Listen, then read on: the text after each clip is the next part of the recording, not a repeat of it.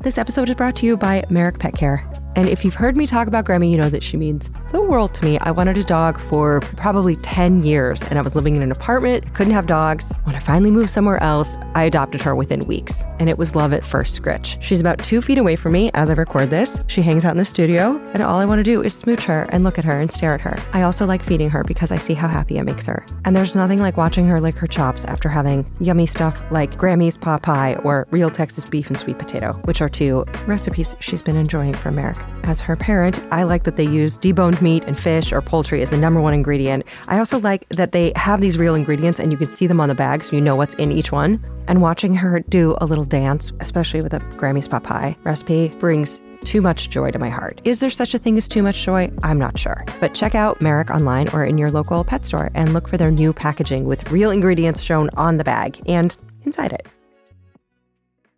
Don't just ride the index, seek to outperform it with Fidelity Active ETFs. Learn more at fidelity.com/active ETFs. Before investing in any exchange-traded fund, you should consider its investment objectives, risks, charges, and expenses. Contact Fidelity for a prospectus, an offering circular, or if available, a summary prospectus containing this information. Read it carefully. While active ETFs offer the potential to outperform an index, these products may more significantly trail an index as compared with passive ETFs. Fidelity Brokerage Services, LLC, member NYSE, SIPC. Oh, hey, it's your old uncle, who's pretty dubious of that fat-free salad dressing. Allie Ward, back with another episode of Ologies. So before you think, wait, did I hear this one already? Is this just a revisiting of lepidopterology with butterfly expert Phil Torres, who also professionally plays with baby dogs on his new CW television show, Ready, Set, Pet? Nope, it's a different episode. Different Phil Torres. It's a different Phil Torres. Boy, howdy. You know, in the 60-plus episodes that we have journeyed through together, friends, we have gone face first into death and tumors and misogyny, pet euthanasia, dabbled into crow funerals. But I gotta say, this one, wow, this one's gonna have you just staring into the mirror at 1 a.m. asking, the fuck, Ward? Maybe more than any of them. This one is the apocalypse. Are you ready? No? Okay, I'm going to stall for 1 second. Before the existential upheaval, just a quick thanks to everyone supporting via patreon.com/ologies, anyone who has put merch on your bod from ologiesmerch.com, and all the folks who for $0 rate, make the commitment to hit subscribe, who leave a review, which I creep with joy, and I highlight one each week. This week, you know what? I'm going to do 2. One's quick. Shout out to Tara in Maine, who is a self-proclaimed former podcast hater and now an ologite. Come, be one with us. And also, thank you for the timely as hell review from Seattle Me 227, who says, I especially love the takes on dark topics like death and fear. So refreshing. I'm an instant fan. Well, wow. Seattle Me 227, buckle up. We're talking about doomsday. So, eschatology comes from the Greek for last, meaning it's the study of the end of the world. So, as this ologist explains, this term is no longer bound to just religious context, but also scientific study. So, he is a neuroscientist, philosophy scholar, and author of 3 books, including The End, What Science and Religion Tell Us About the Apocalypse, and his latest release, Morality, Foresight, and Human Flourishing, an introduction to existential risks. As you'll hear, the apocalypse and this episode were both a long time in the making, and I coerced this ologist to drive a few hours and meet me in an airport hotel in Philly, and he was so generous with his time, he pretty much spent the evening being lobbed questions, just barraged like asteroids, one after the other, and you'll hear about his background that led him to this branch of philosophy, and where we're at on the old doomsday clock, whether or not any of us should have babies, if we should bother recycling, why voting matters, looking at you, America, and some pop cultural antichrists, artificial intelligence, simulations, Black Mirror, technology as friend or foe, and how he's just a pretty chill guy anyway. So pack up your bug out bag and put a down payment on a bunker while you enjoy the brilliant brain of eschatologist Phil Torres.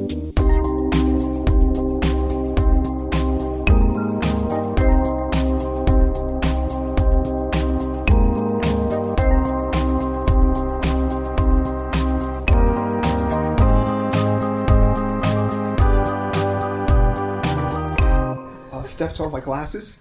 Oh, so I'm driving at night, like, it's blurred. You don't even need an apocalypse. You're your own nightmare.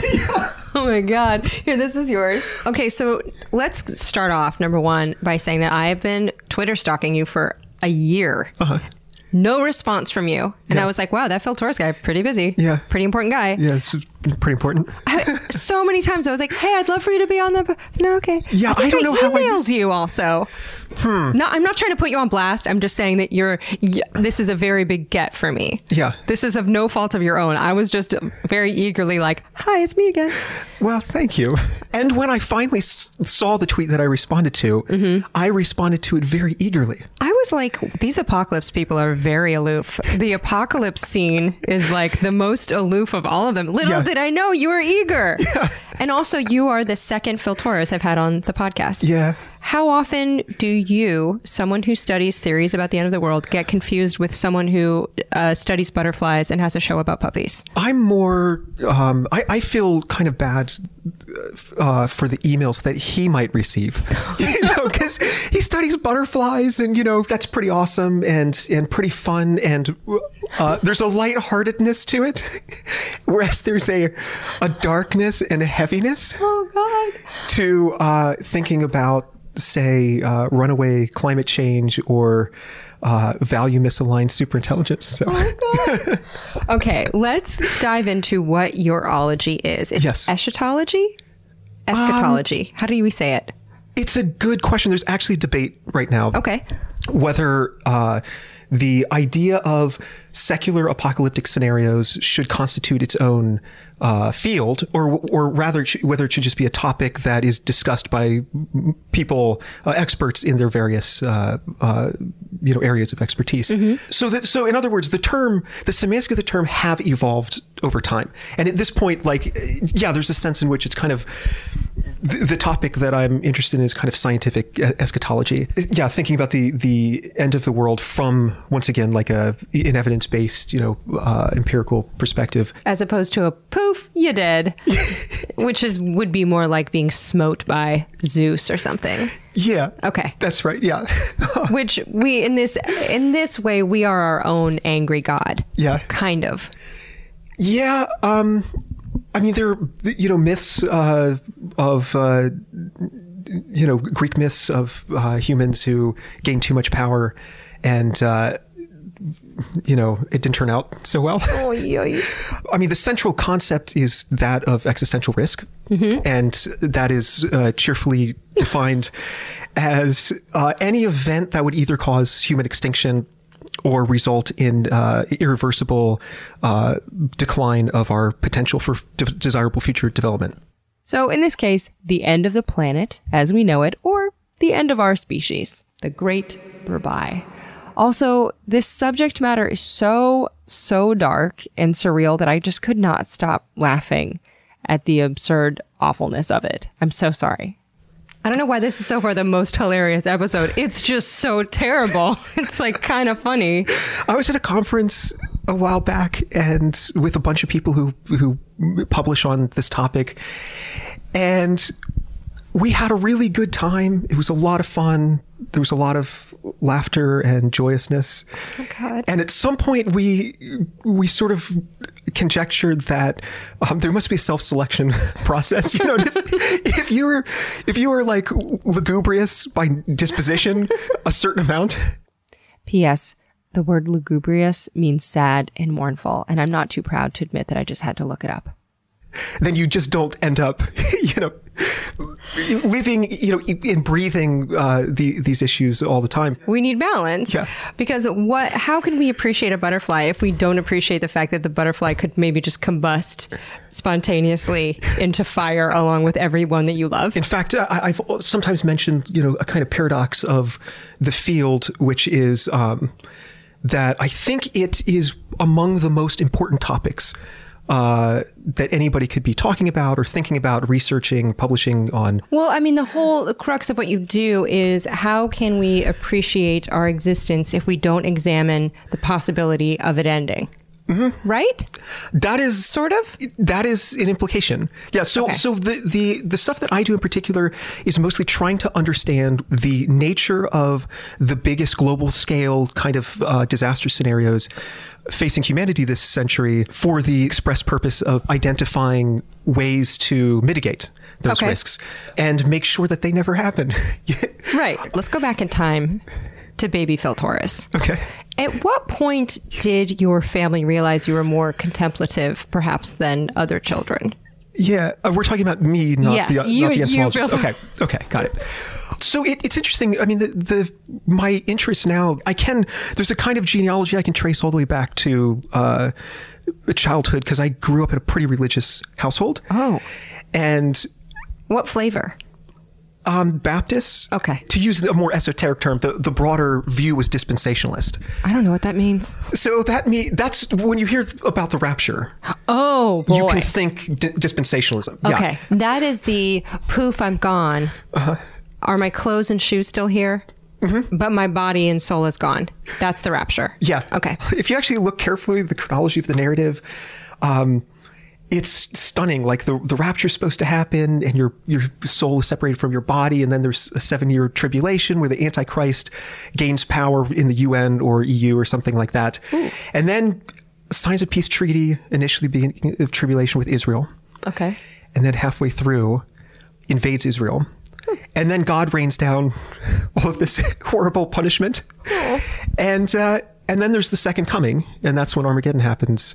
And then there are various other things that continue to happen So you in the grew eschaton. up, you grew up with these I did. with these beliefs. I did. I have to say it fueled some pretty freaky dreams for an 8-year-old. And I do actually have this vivid memory of being in the basement of my house when Bill Clinton, on election night, when Bill Clinton won. And it was widely agreed upon in my community that he was the Antichrist. And so I just remember being overcome with terror. And, like this is really happening. And, I love that the Antichrist plays a saxophone. I know. Because they're going to be smooth and they're going to charm you. Totally. It's part of the charm. Yeah. It's part of the charisma and an early 90s sax solo. And everyone's like, well, damn.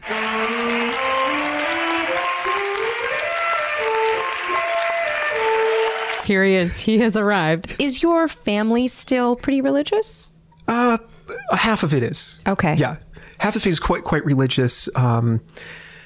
And the other half isn't so much, along with me, is kind of drifted away from, the dogmatism, and the various belief commitments that half the family has. But I do think it planted seeds of interest with respect to Christian eschatology. There was a sense of like, well, what's a grander topic than thinking about not just the death of individuals, right, but the species. Wow. And of course, the vast majority of species that have ever lived on the planet have gone extinct. And there's something like 99.9% of all species that have ever lived are extinct. That's correct, yeah. So like fate has our number.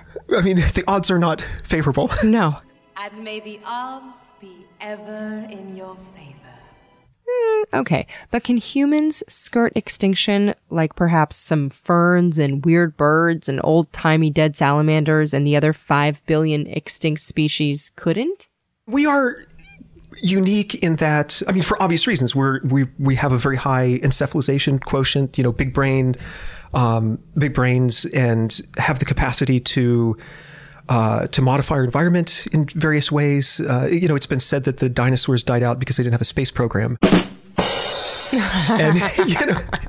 And so we maybe can use technology to actually significantly reduce the probability of all sorts of catastrophes. But unfortunately, most of the risk these days comes from technology itself and large-scale human activity, and climate change and global biodiversity loss. So yeah, technology is Janus-faced and, kind of a double-edged sword. Mm-hmm. P.S. Who was Janus? Well, first off, let's call him the Roman god formerly pronounced Janus by me, because I never knew it was Janus. But anyway, he's the god of beginnings and transitions, and he looks to both the past and the future at the same time. Hence, January, named after this bro. But Janus-faced means that you can have characteristics that contrast or be deceitful. So it's like the scholarly way of saying that someone is a two-faced bitch. So Phil is saying technology is a two-faced bitch. Well, at what point did you have to decide upon this as a major? So this is a sect of theology and philosophy of sorts, correct? Not correct. I would not say theology. Okay. Yeah, it's naturalistic. Okay. So that actually gets at a really interesting point. For most of human history, contemplations about the end of the world were deeply intertwined with religious beliefs. Mm-hmm.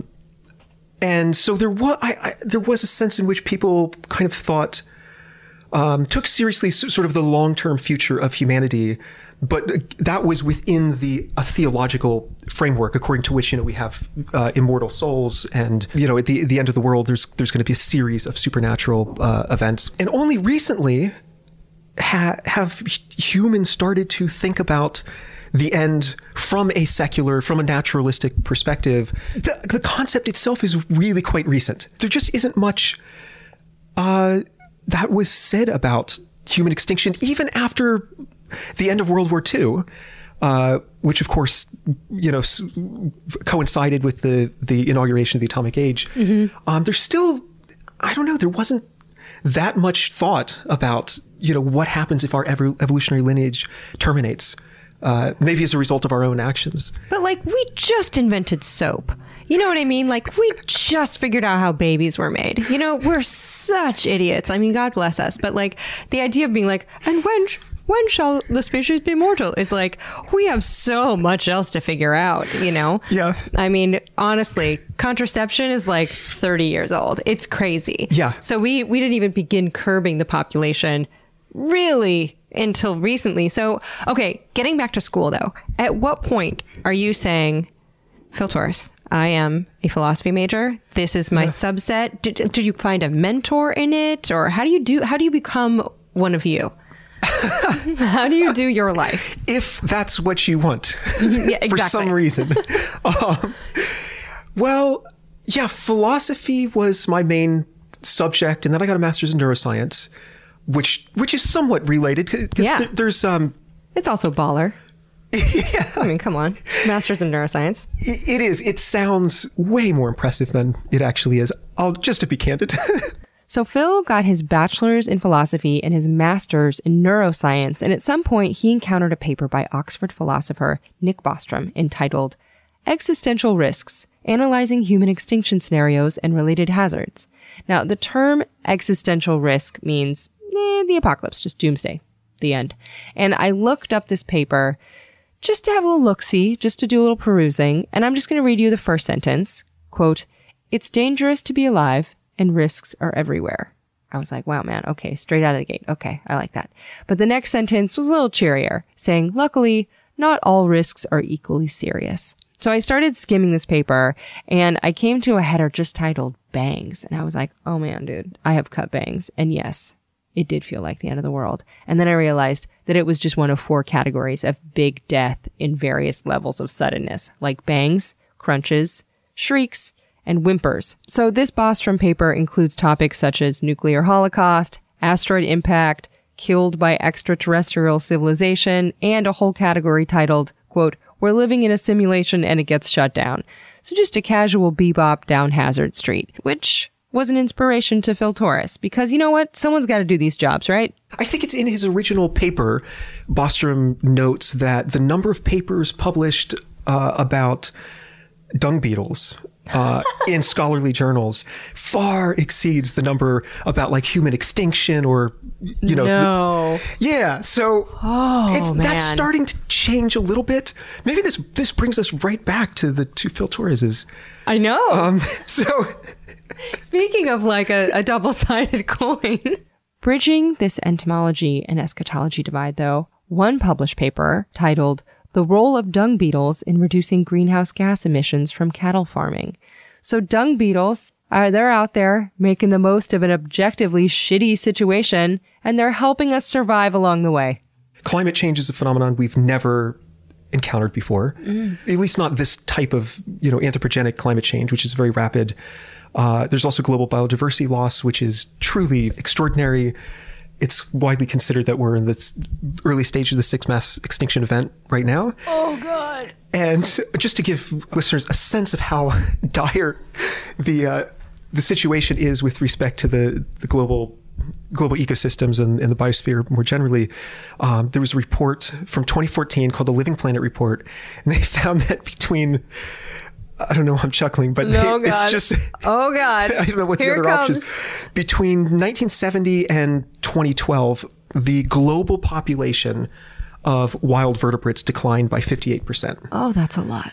It's a huge amount. That's a lot. It's deeply unsettling. I mean, it's not difficult to extrapolate that into the future. Right. This is happening. It's urgent. This is like the part in a party where shit starts going wrong. Like someone barfs, someone breaks the coffee table, it's getting late, the neighbors call the police, and it's just like, oh, this party is done. Yeah. This party's done. We gotta get out of here. Have you considered writing a book just called We're All Fucked? You would move so many copies. Just have it be called We're Fucked. I mean, that's kind of the reality, isn't it? Yeah. Yeah. Well, no, I do think there's hope. Wow. Okay. Let's run down. Let's say you're at a dinner party and someone's like, oh, what do you do? And you tell them and they're like, how's the world going to end? Give me a quick menu. If we had sat down at a restaurant and we're like, here are the options for apocalypse, what are we looking at? Yeah. I sort of identify three main classes of phenomena. So the first class, I think, is environmental degradation. Okay. If we, Elon Musk and Jeff Bezos want to set up colonies on Mars, which is, I think, misguided. Yeah.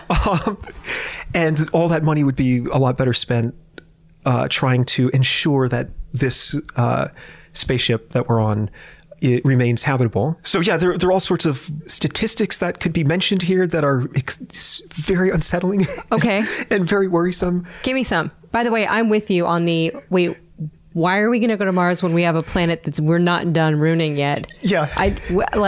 We have a whole planet here. We could just not mess this up. Yeah. So give me some unsettling statistics. I'm ready for them. I'm also very skeptical of space colonization, just generally. And there's a really fantastic book that's forthcoming by a guy named Daniel Dewdney, who's a political scientist at Johns Hopkins, called Dark Skies, which offers a really detailed case for why venturing into the solar system and then into the galaxy could actually have quite ruinous consequences. The evolutionary trajectories that we will likely follow is in all sorts of technologies that we could use to alter our phenotypes. You got to just splice us together with a tardigrade. You know what I mean? Yeah. Half human, half tardigrade. My head on a tardigrade body, but the size of a dog. Yeah. I mean, that's what we're looking at. Withstand dehydration for 10 years. It'd be great. Can you imagine? I'm going to Photoshop that. So, awesome. I'm sorry to veer off in that direction, but space colonization is, that's another issue that is, right now. It could be the next 10 years that we have some colonies on Mars. So I think it's a timely issue. Mm-hmm. Yeah. Okay. So getting back to the main potential causes of our annihilation. Yeah.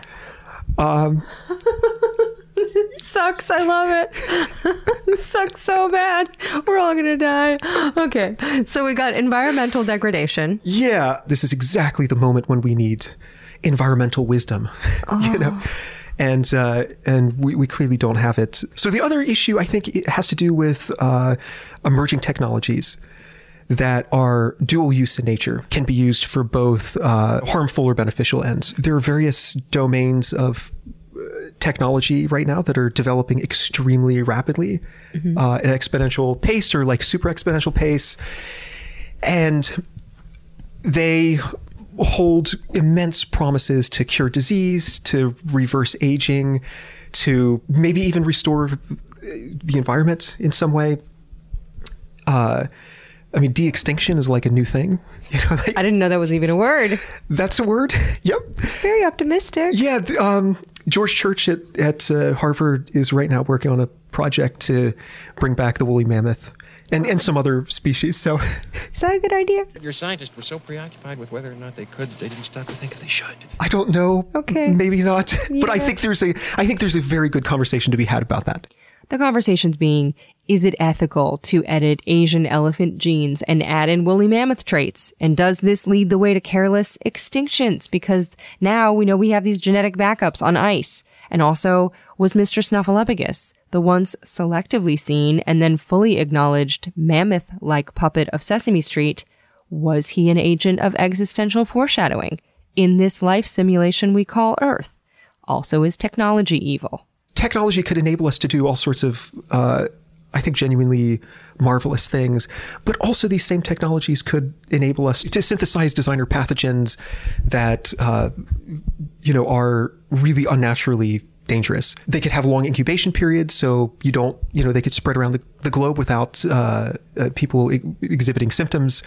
Super lethal. And making matters worse, it's not only the case that the technology is becoming more powerful, but it's becoming much more accessible too. So it's not just that like a large group of scientists, like the Manhattan Project size group of experts, are able to create a pathogen that is, exceptionally lethal, but small groups, small terrorist groups, maybe even single individuals. So you could DIY CRISPR the plague. Yeah, don't say it so loudly, though. Never mind, don't do that. Also, I hope our phones are eavesdropping.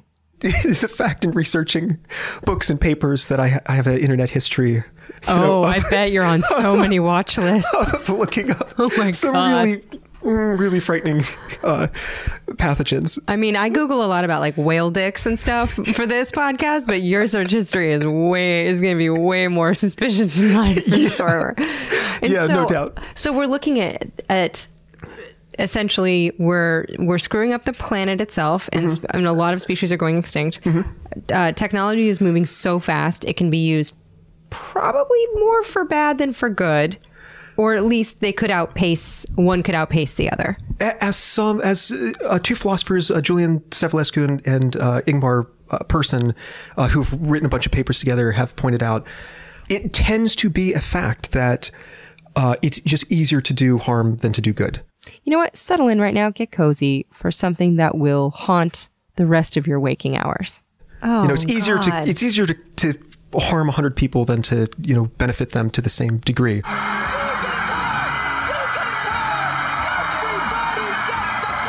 So I think technology is just kind of a big magnifying glass and is just, it is a genuinely like a qualitatively new situation when like a single individual has the power to wreak, civilizational havoc. These technologies seem to be empowering individuals much more than the state. There's a book about this exact issue called The Future of Violence, and they talk about they conjecture that there may be an impending dissolution of the social contract, and with it a kind of return to Hobbesian anarchy where there's just no secure, the state is no longer able to provide security because single individuals can harm huge numbers of people in ways that are really difficult to detect and also are difficult to prevent.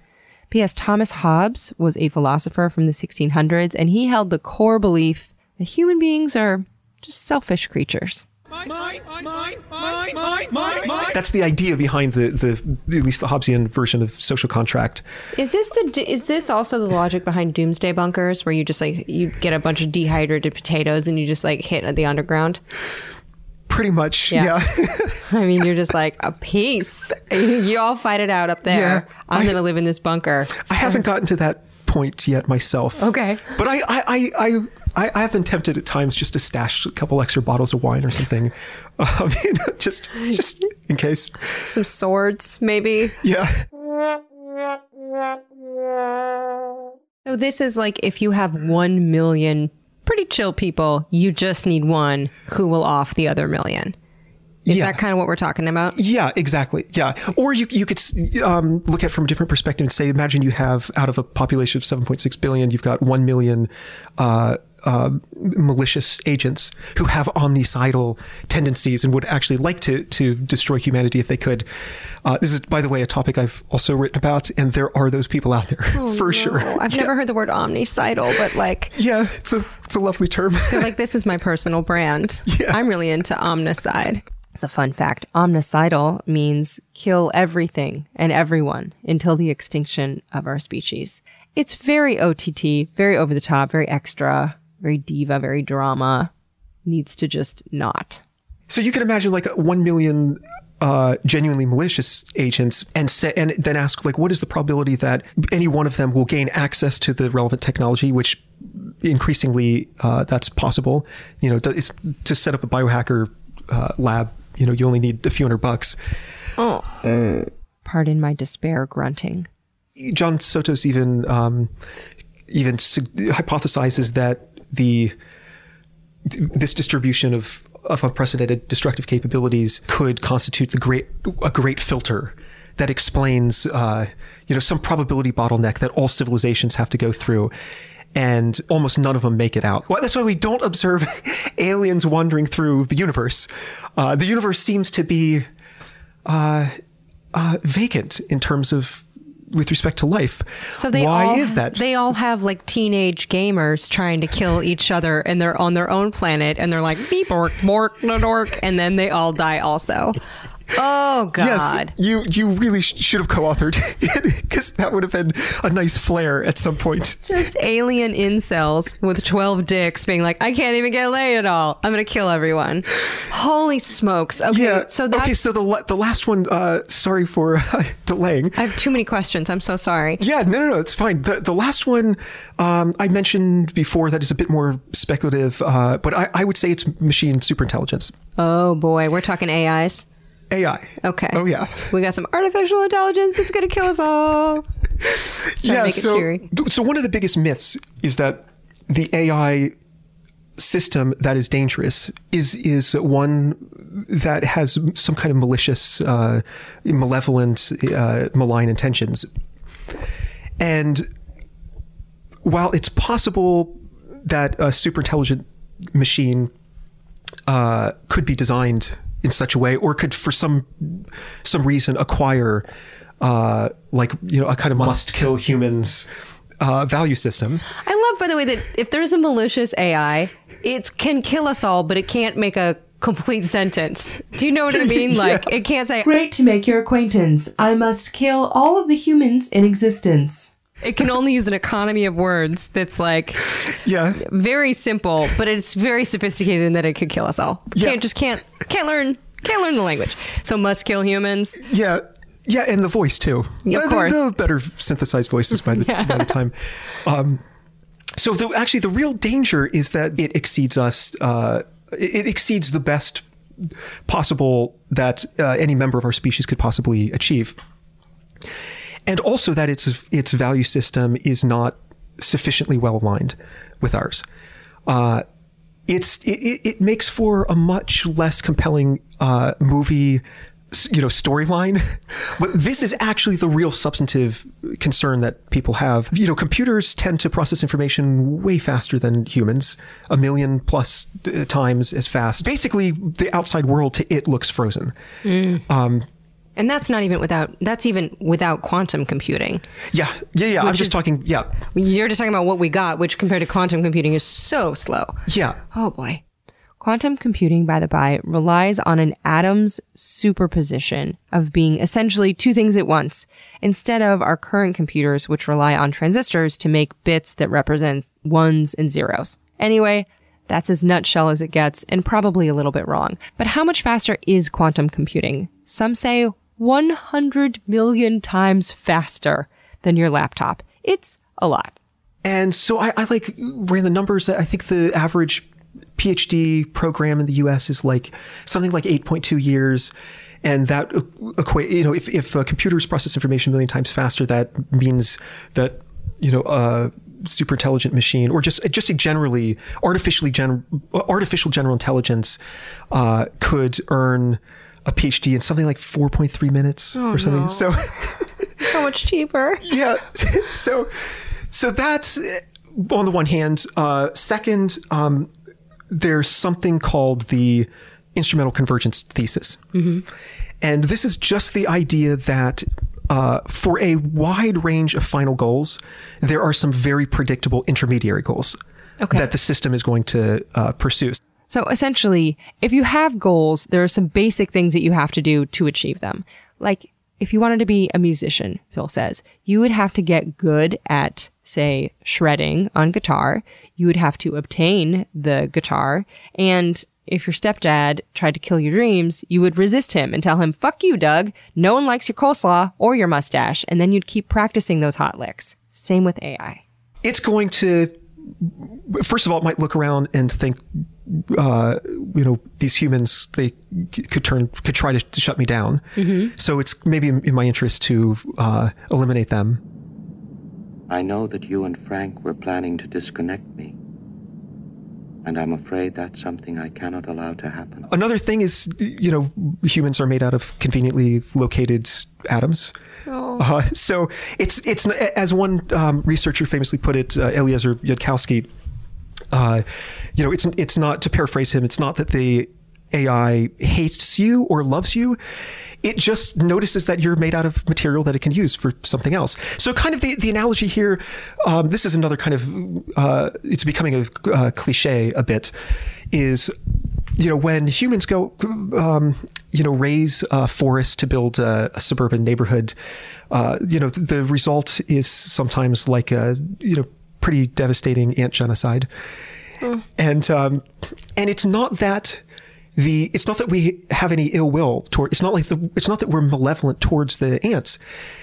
It's simply that we're much smarter and therefore can manipulate the world in ways that the ants can't even conceive. And also we just have different values. Our value systems are not properly aligned. So if you think about this analogy, with us as the ants going about our business, we have our own values. We want to build these little colonies underground. And then the super intelligent system that we create ends up having values that don't perfectly align with our colony building values. Then, it may just raise the forest and in pursuit of its own, particular aims, with the consequence being that we all perish. And the next thing you know, we fucked. Once again, come to the conclusion, end of the flowchart, we're fucked. Yeah, that reminds me a lot of, there was I think I'm probably going to forget the guy's name, but there was a geophysicist, Brad Werner, I think is his name. He gave a presentation that was titled, Is Earth Fucked? And he got a fair amount of press for it, and as he explained to someone, I think from like Gizmodo or something, that his answer is more or less, it's just a shrug. So a single slide. Yep. You're like, wow, that was a 45-second presentation. He's done. He's like, and there's croissants in the lobby, so bye-bye. Now, how do you think the world is going to end? If you had to put your money on it, not that money matters when the apocalypse is nigh, but if someone's like, Mr. Torres, put your money on the end, what is it? I think it would be imprudent to specify one particular scenario. You're like all of them. I have yet to discover a particularly good counter-argument to the issue that we were talking about before. So in regard to the democratization of destructive technology, that little thing. If there is a technology, as some people have said, if everybody around the world had an app on their phone where they could open it up and push a button that would destroy the world, who thinks the world would last for more than 2 seconds? Oh, it would be over. There would be someone who got rejected for a prom date. Oh, we'd be smoked.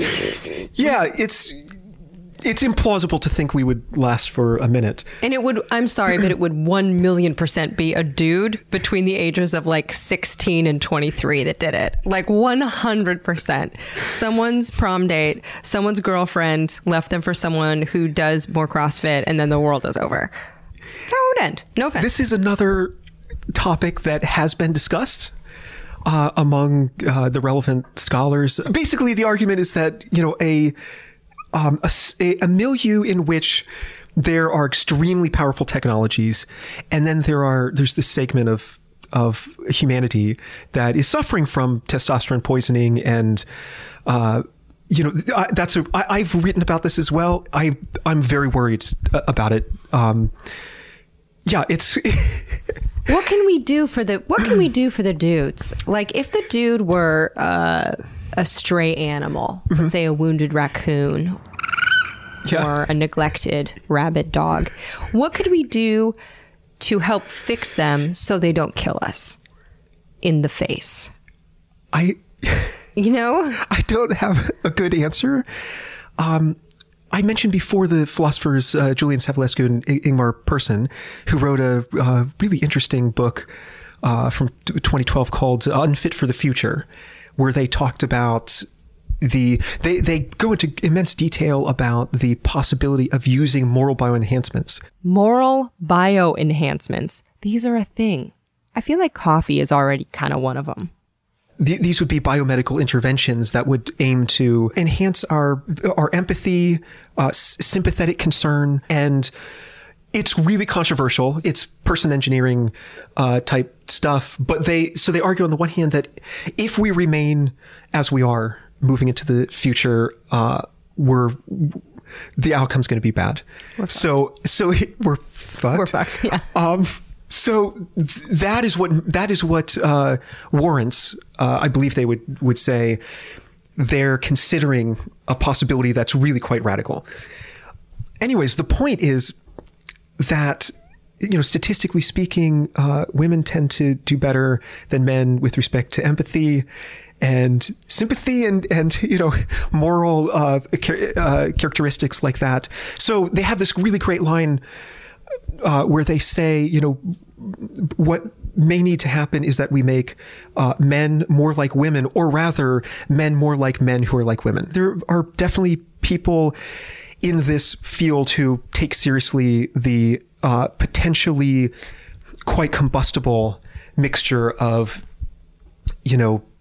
just toxic masculinity and dual use technologies. That's like a toddler with a machine gun, kind of. I don't know what to say. Maybe put the men on Mars or something. You just sequester them over there, and then oxytocin supplements, maybe. Oxytocin is one of the main possibilities that Savulescu and Persson discuss. But unfortunately, oxytocin, the effects are limited to racial in-groups, according to a whole bunch of studies. So you do get more empathetic to other humans, but it doesn't go beyond your race, at least in the studies. Jeez, that's the hugest problem we have, pretty much. Yeah, so they do mention at some point that this is, let's say, not a trivial problem with... because we have fluoride in the public drinking water, for healthier dentition, and we vaccinate, and so there's a kind of perspective where I don't know, maybe it's not totally crazy that you'd put some oxytocin in the in the public drinking water. The Mountain Dew, just put it in the Monster Energy, because I feel like those are the people who need it. I really like the more targeted approach. That's much more clever. How often do you think about the apocalypse? Is it only when you're working, or is it when you're driving around, when a new Mariah Carey single drops, when you are... Is there a new single? I don't know. Okay. A girl can dream. I'm trying to think of the good things in life. As fate, and I guess the subconscious effect that a good publicist would have, Mariah Carey does have a new album coming out. It drops November 16th, people, and fittingly for this episode, it's titled Caution. Also, does Phil ever get bummed? But, do you think about it on a daily basis? Like, maybe I shouldn't sweat this because we're about to annihilate the planet? So, if you take seriously some of the probability estimates that scholars have proposed, Bostrom has a few, Toby Ord has suggested that we maybe have a 1 in 6 chance of surviving the century. 1 in 6 chance of surviving the next 82 years. Yeah. Are you going to have kids? Do you have kids? No. Okay. Are you going to have kids? No. Do you think, or is that because you're like, we're all going to die anyway? Because I've often thought that. I'm like, number one, there's too many of us. We're growing exponentially. No one needs more of me. Yeah. One of me is plenty. And also, one of me is enough for the world. And then they're just going to die. But how do you approach those kind of life decisions? There's a philosophical component and then like a kind of empirical component. Empirically, I think I could imagine a version of the world that is worth living in. We're like, people take science seriously. It could be the case that climate change is right now not a concern at all because people listened to scientists back in the 90s, et cetera, and then took actions just like we did with the ozone hole. Yeah, there's a sense in which the world could be significantly more livable than it is. Unfortunately, we're in a world, where I can only assume what your personal politics are, but Donald Trump is got elected even after the Trump tape and et cetera. I mean, that's an unfortunate world. To put it crudely, it's a shitty world. Mm-hmm. So I'm disappointed. And maybe another way to put this is I'm deeply disappointed in my species for not doing better. But so then there's a philosophical issue, and this gets to an idea referred to as antinatalism. Oh, okay. Oh, there's a word for it? Yeah. Oh, I thought it was just spinsterism. It was just old weird aunt with no kids-ism. I didn't know there was an antinatalism. Yeah, so it's a pretty fascinating view. It's like Arthur Schopenhauer is kind of famously an antinatalist who believe, and his argument was that life is just terrible. Life is dukkha. So dukkha translates from the Sanskrit and it means suffering, pain, or stress. So life is dukkha is a Buddhist phrase that means that life is kind of unsatisfactory and painful. Life just kind of sucks. Now, in all transparency, when Phil said life is dukkha, I thought he meant dookie, which is a casual term for poo. But he also said that some argue that the most compassionate thing you can do is not bring a child into the world because it's hard. It's just hard to live. It's hard to be a person. But a lot of this probably depends on your own outlook on life and how much you enjoy it. I do not enjoy most Italian food, to a lot of people's shock and disgust of me. But ergo, I would never bring someone to Buco di Beppo as a treat. However, some people love it. They would definitely invite others to a spaghetti fest.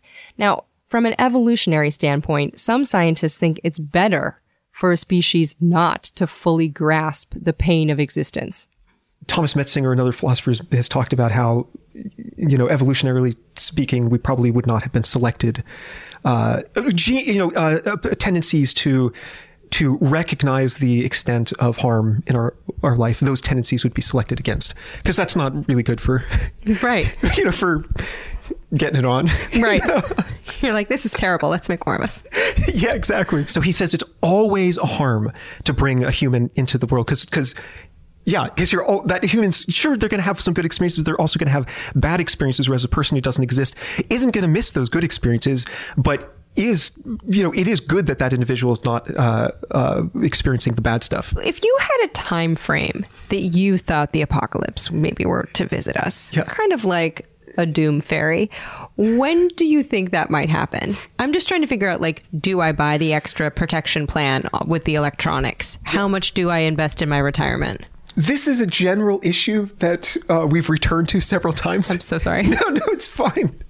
I just don't have a good sense. Objectively, I mean, you can, we know that, a huge asteroid that could kill our species strikes Earth every, 400 million years or something, or 400,000 years maybe.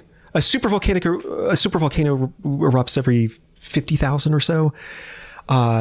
The last one, well, 2 supervolcanic eruptions ago was the Toba catastrophe that might have resulted in a population bottleneck of maybe 1,000 humans. So we almost went extinct way back when. Oh, so close. Those 1,000 must have been so horny. Yeah. Oh, they must have been like, you guys, we got work to do. So, I mean, we could have Yellowstone could just pop off and then there could be 12 of us left. That is a frightening possibility. Yeah. Yeah. So the Toba catastrophe theory, just looked it up. It holds that 75,000 years ago in Indonesia, there was a volcano so wicked that it led to a volcanic winter that lasted 6 to 10 years and maybe 1,000-year-long cooling episode for the Earth. And we all almost died. Now, for more on volcano doom, if you're like, wow, didn't know I was so horny for volcano facts, see episode 1 with Jess Phoenix. You will lava it. I'm so sorry. Bostrom puts the probability at least 20% based on objective and subjective considerations. That is before 2100. Martin Rees suggests that there's a 50-50 chance of civilizational collapse this century. If you take seriously some of these estimates and you compare them to the likelihood of dying, for example, in a car accident or a plane accident or something of that sort, it turns out you're much more likely to encounter some kind of human extinction event than Really? like thousands of times more likely. Wow. I should add quickly, you're also much more likely to die in like a huge asteroid strike than get struck by lightning or something. And that's just because an asteroid strike is going to harm so many people that if you consider the probability over, millennia, then that's how you get the probability that you're more likely to die that way. Oh, but it's still numbers are numbers. I'll take it. Yeah. Do you live your life differently thinking about the apocalypse, or do you give advice to anyone like, we should still be recycling, right? We should, yeah. Okay. Yeah. We should still be helping fellow humans. Oh, very much so. Right. Yeah, absolutely. Trying not to squash any endangered species. Vote for people who give at least one shit about the future, right? Yeah. And don't develop AI that could use human atoms as fuel. Have you ever watched Black Mirror? Yes. How do you feel about it? Very good. Good? Yeah. Why? I mean, Sorry, I'm screaming. let me change my answer a bit. I think the show is fantastic. Okay. I think a lot of the topics that the show explores are really fascinating, and it's a lot of these issues are kind of right around the corner. So it's giving us a sneak peek, in certain respects at least, of kind of near-term, issues with social media, with, possibly things like mind uploading. I mean, that might be, in the next, several decades. It's really quite good. And I think it's helpful to explore the more dystopian possibilities. Because again, these technologies are dual use. They don't just have destructive capabilities, but also on the other hand, they could really ameliorate the human condition in all sorts of amazing ways. I certainly would be elated if we could cure all disease, To be dope as hell. and cancer, Alzheimer's, but and focusing on the peril, I think, doesn't make one a pessimist. This is an issue that I've had with a lot of Steven Pinker's work, because he seems to think that people who talk about existential risks are pessimistic. Like, I tend to be fairly optimistic in my personal life by my nature, but there are some facts about the world that make me pessimistic. Anyways, the point is, in order to increase the chance that there is actually a really good outcome, it's critical to focus on the worst case scenarios, on how things could go wrong, where you say, okay, let's fix this outcome. In fact, Pinker has accused some existential risk scholars of just kind of sitting around trying to invent new doomsday scenarios. Well, kind of, yes, because we certainly don't want to be blindsided. We got these big old noggins. We got to use them to think ahead. I like to rely on the theory that this is all a simulation. Possibilities that's true? It's possible. Okay. Like, can you just say that it's possible? If it were a simulation, if someone were like, hey, got news, would you do anything differently in your life? Probably not.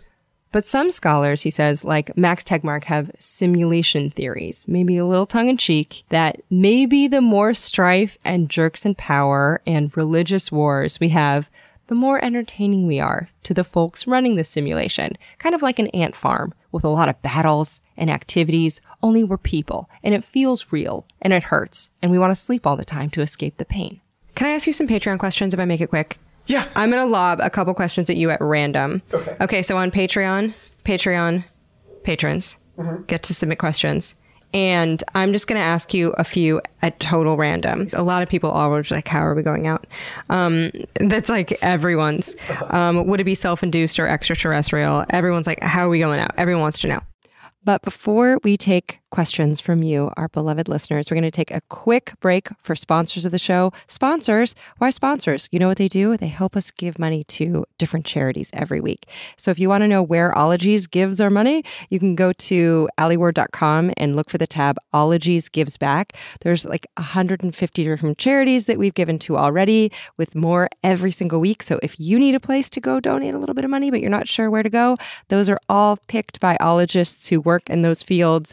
And this ad break allows us to give a ton of money to them. So thanks for listening, and thanks, sponsors.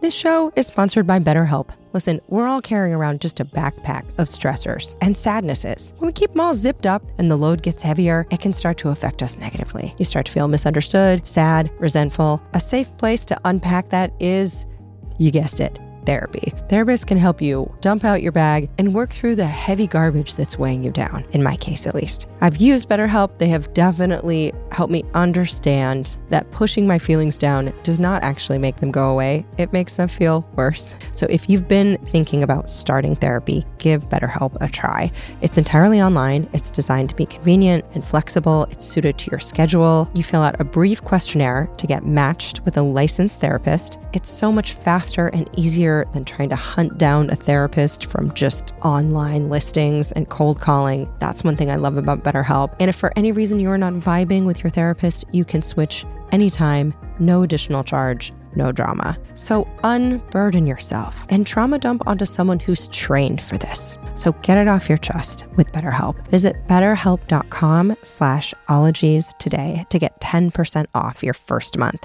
That's BetterHelp, HELP.com/ologies. Oh, KiwiCo. We love you. Kids love you. Parents love you. Uncle Allie's love you.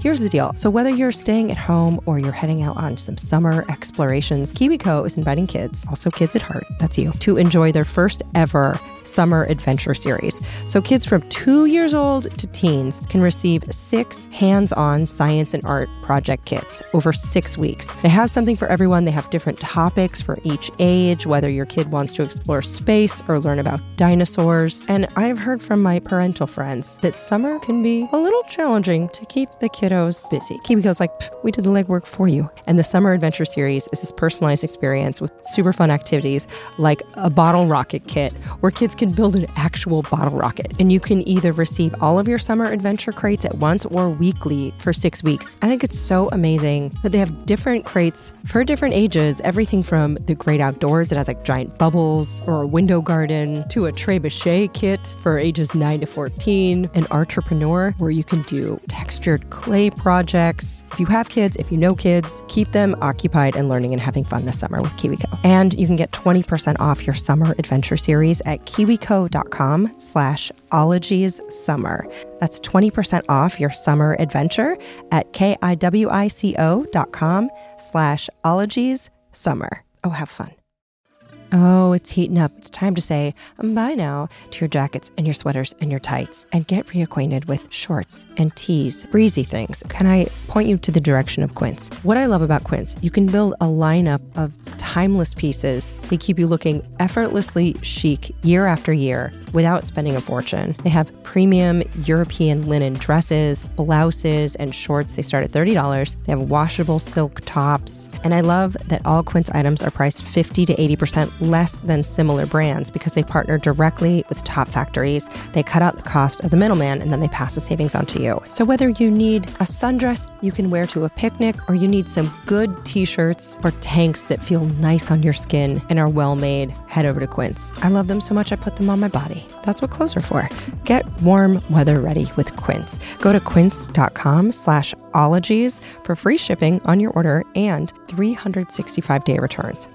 That's QUINCE.com/ologies to get free shipping and 365-day returns. QUINCE.com/ologies. Oh, hi, it's me, the lady that checks a bunch of scholarly articles before she believes anything, Allie Ward. And I feel like we are similar in that we have a fair amount of skepticism and we like to dive deep and find out what the actual facts are. This is why when it comes to any kind of supplements, I enjoy Ritual, which is a female-founded B Corp, meaning that they're holding themselves accountable to not just the company, but also to the health of people in our planet. And their clinically backed Essential for Women 18 Plus multivitamin has these high-quality, traceable key ingredients in bioavailable forms that are clean. Only about 1% of supplement brands are USP verified, and Ritual is one of them. So I like being able to trust what I'm putting in my body. From an aesthetic standpoint, I'll also tell you that Ritual are beautiful little vitamins. They look like lava lamps and they taste like mint. So taking my Ritual is part of my, morning ritual. That's probably why they named it that, and I didn't even think about it. Anyway, no more shady business. Ritual's Essential for Women 18 Plus is a multivitamin you can actually trust. So get 25% off your first month at ritual.com/ologies. You can start Ritual or add Essential for Women 18 Plus to your subscription today. That's ritual.com/ologies for 25% off. Down the hatch. Okay. Your questions. Kira Lichtenfeld asked, do you put any stock into the doomsday clock? She also notes that was an accidental rhyme. And P.S. The doomsday clock is a symbol that the Bulletin of Atomic Scientists first employed in 1947. It represents how close we are to a man-made global catastrophe. Now, should I change man-made to person-made, or should I just leave it man-made? I'm going to leave it. Also, how close we are to climate change or a global nuclear war. Now, doomsday is represented by midnight, and in 1947, it was set to 7 minutes to the hour. Now, it's been set backwards and forwards 23 times since then, and it reached a placid 17 minutes to the hour in 1991, but it has changed recently. Donald Trump, I'm sure you know this, or listeners know this, but he more or less single-handedly pushed the doomsday clock, the minute-handed the doomsday clock forward. Oh, God. That happened in 2017. They announced almost January or something. And then that was the clock went from 3 minutes before midnight, which represents doom, to 2.5 minutes. And then earlier this year, I should say, it was pushed forward another 30 seconds. Oh, dear. Almost entirely because of Trump's actions and, climate denialism, and background, also like withdrawing from the Paris Climate Agreement and the Iran nuclear deal. Oh my Both God. of which the Bulletin of the Atomic Scientists, which runs the doomsday clock, identified previously as they put it, two bright spots in front of a canopy of bleakness, or they had some kind of something somewhat dark and dismally poetic. And yeah, so Donald, there is. We're just inching closer. At exactly the moment in human history, we've been around for 200,000 years, and recorded history started maybe 4,000 years ago, 6,000 years ago, I guess. And as Stephen Hawking said in a Guardian op-ed in 2016, I think, there's very good reason for thinking this is the most dangerous moment in all of human history. So at this critical juncture in our career as a species, exactly the moment when we need someone who is deeply sagacious and wise and thoughtful and understands our evolving existential predicament, we have someone who is, I know this isn't a bold original thesis that I'm proposing here, but someone who is just profoundly ignorant and just revels in ignorance and foolishness and myopia. Aaron Estabrooks wants to know, are we better off heading for water or going underground? Are those the only two options? I don't know. I think she's assuming that we want to survive. Yeah. Which is dark. Well, some scholars have advocated for bunkers that are continually occupied. If you're cruising Redfin for an apocalypse pied-à-terre, there's a former missile silo near Topeka for sale. Just over $3 million, 34 acres, solar panels, comes with a lawnmower, and 11,000 square feet of hunker-down fun time space below the earth. Perhaps you can invite Michael Stipe for a slumber party.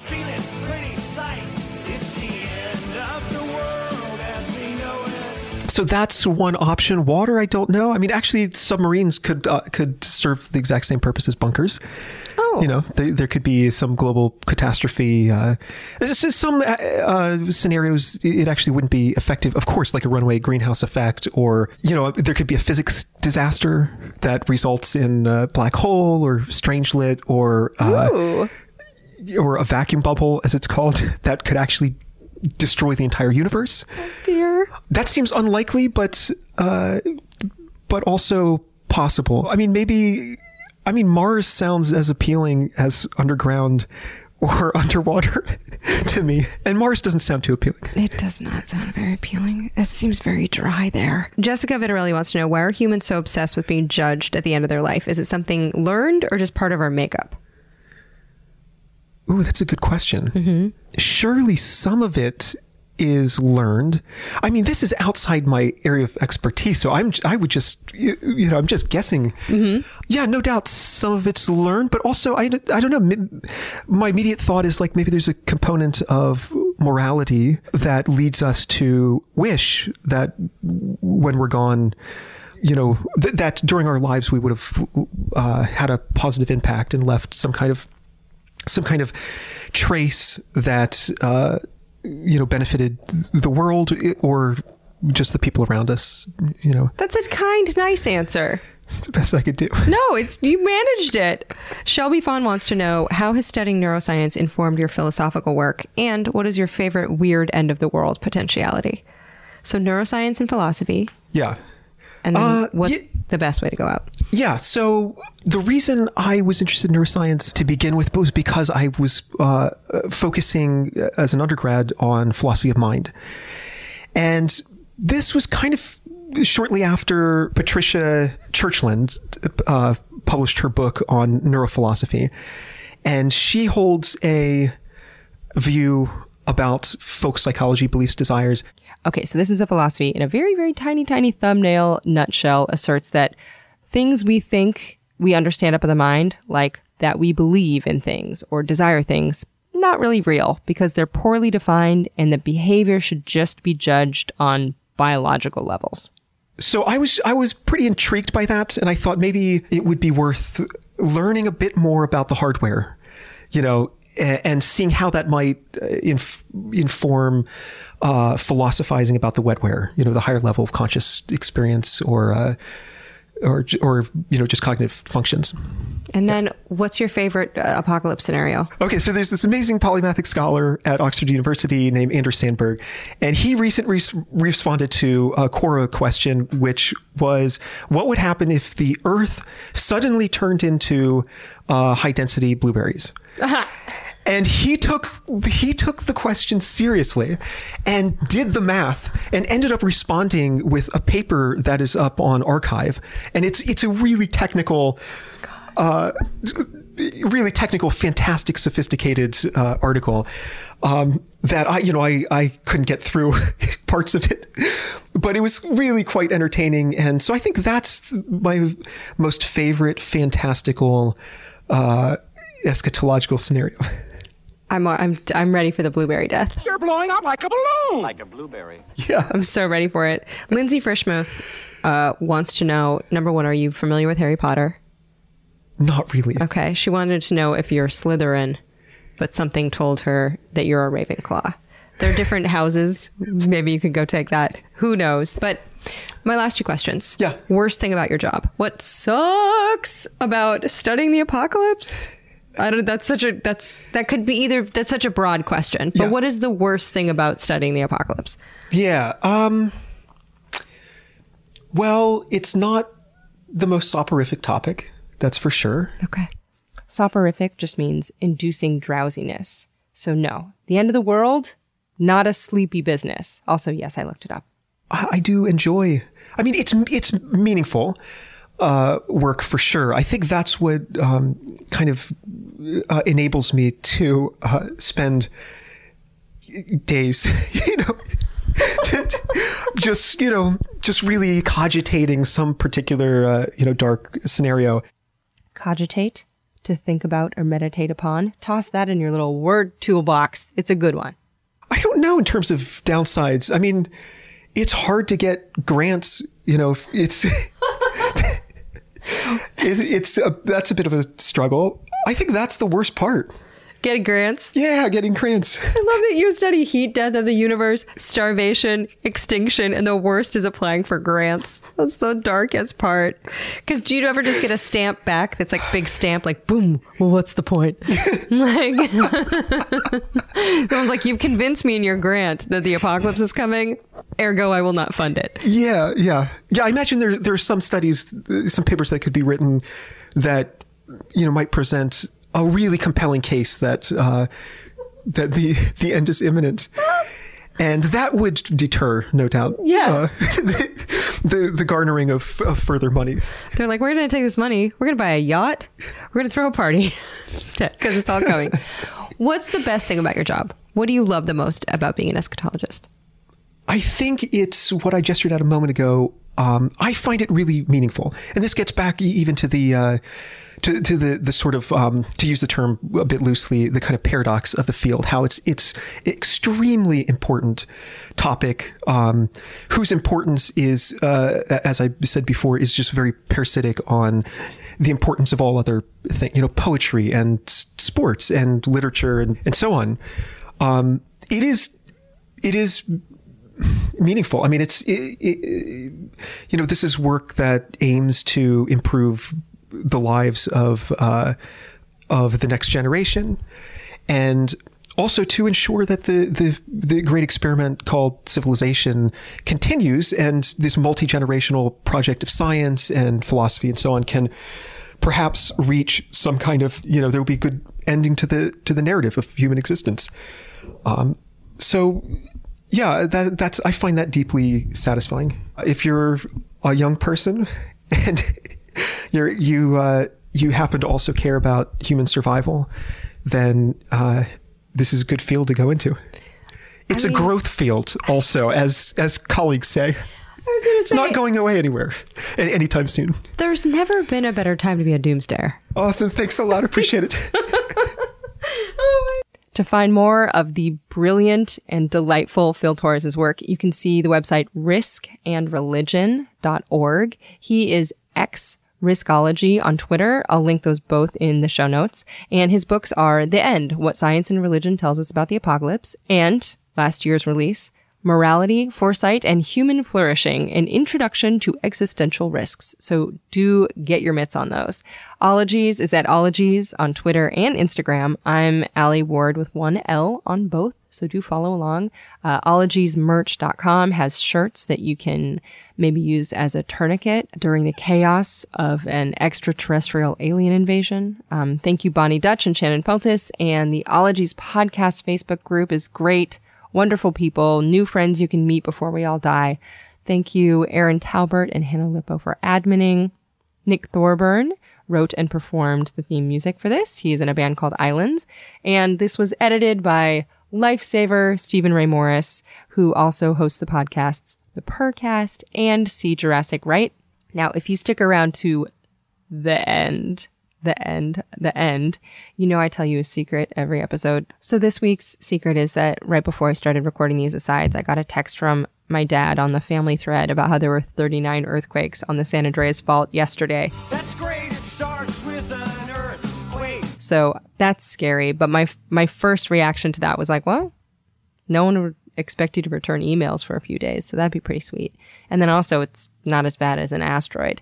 So maybe this apocalypse stuff is uplifting. Maybe we should laugh about it just a little more and live life in a way that's like, fuck it. Cut bangs, sing some karaoke, dance in a park. Just do your thing. It's all gonna end. Okay, bye-bye. Pachydermatology, homeology, cryptozoology, lithology, nanotechnology, meteorology, olfactology, nephology, serology, selenology.